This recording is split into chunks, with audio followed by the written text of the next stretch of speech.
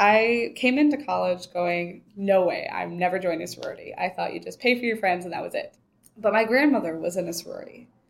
And something I didn't realize until I came to college was her two best friends that she has had for over 50 years that I know. Well, no, knew. They actually have died in the past couple of years. They were her sorority sisters. And they were still close. And they all lived far away from each other. And that's something that kind of hit me. And also, I didn't join my freshman year.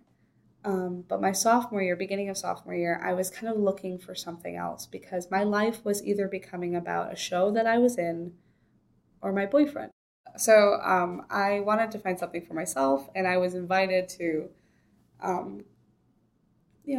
go through a fall recruitment. I got in, and right away we had our process in the fall, right after I joined, like a couple weeks after I joined, I want to say, officially. We had our process. It's called slating, and it's new positions, getting people into positions. I asked not to be put in a position because I knew in the spring semester we were going to be doing a Shakespeare play, which I knew that I would be a part of some way. If I didn't get cast, I was going to do something else with it that was going to take up a ton of time, and I don't like giving less than 110%. Towards the end of the semester, I was approached by the president of Tri Delta, who was very intimidating, but she asked me to come up to her room, and I was just scared shitless because she was one of those people who's just like very intimidating. She's so powerful and so intimidating and such a presence. But she's like, well, due to grades and people studying abroad, we have some positions that are opening up for this next semester. And there's one really big one and a few smaller ones. And I was like, okay. And in my head, I'm thinking, oh, okay, small position. Yes, get my feet wet. There you go. We want you for the VP position. And I was like, what? The VP position I was asked to hold was Vice President Chapter Development. And what that entails is I would run all the rituals.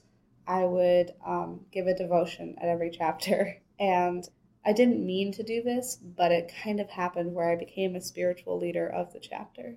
I was also the head of our standards committee, which is a committee of kind of our judiciary committee where we would have to call people in to meet with the committee if they were below grades, if they were behind on payments, if they had done something really stupid on the weekend, and if there was something legal going on, we would be the ones that would have to call them in. Or if somebody was really doing well, or even if it's something to the extent of we know that something's going on, they're not acting like they usually are, we kind of do a wellness check.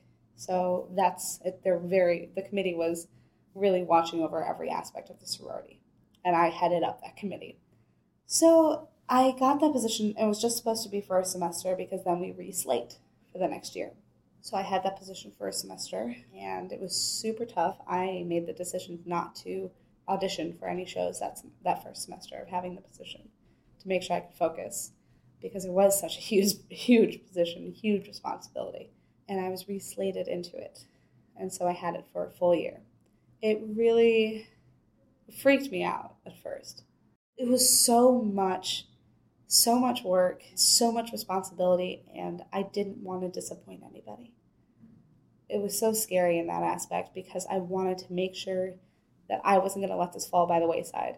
This position had been filled, but it had only been filled for a semester at a time for the past 2 years because people had gone down with grades or, things that happened. And so it wasn't a stable position at that point. And I didn't want that to happen to it because it is so important. And the stigma had always been, someone who just is really strong but not as caring. And if you got called into standards, you were scared because you were going to be in trouble. And I didn't want that to be the stigma anymore. It was such a negative stigma for a committee that honestly is all about caring. It's all about caring and, of course, confidentiality. But this caring aspect of we love you so much, we're calling you in and calling you out on the fact that we know that you can do better at your classes. Why are you so behind? We don't want to lose you as a sister. So get your act together. I tried to make it as much about love and the fact that I love you so much. I'm going to call you out on your bullshit.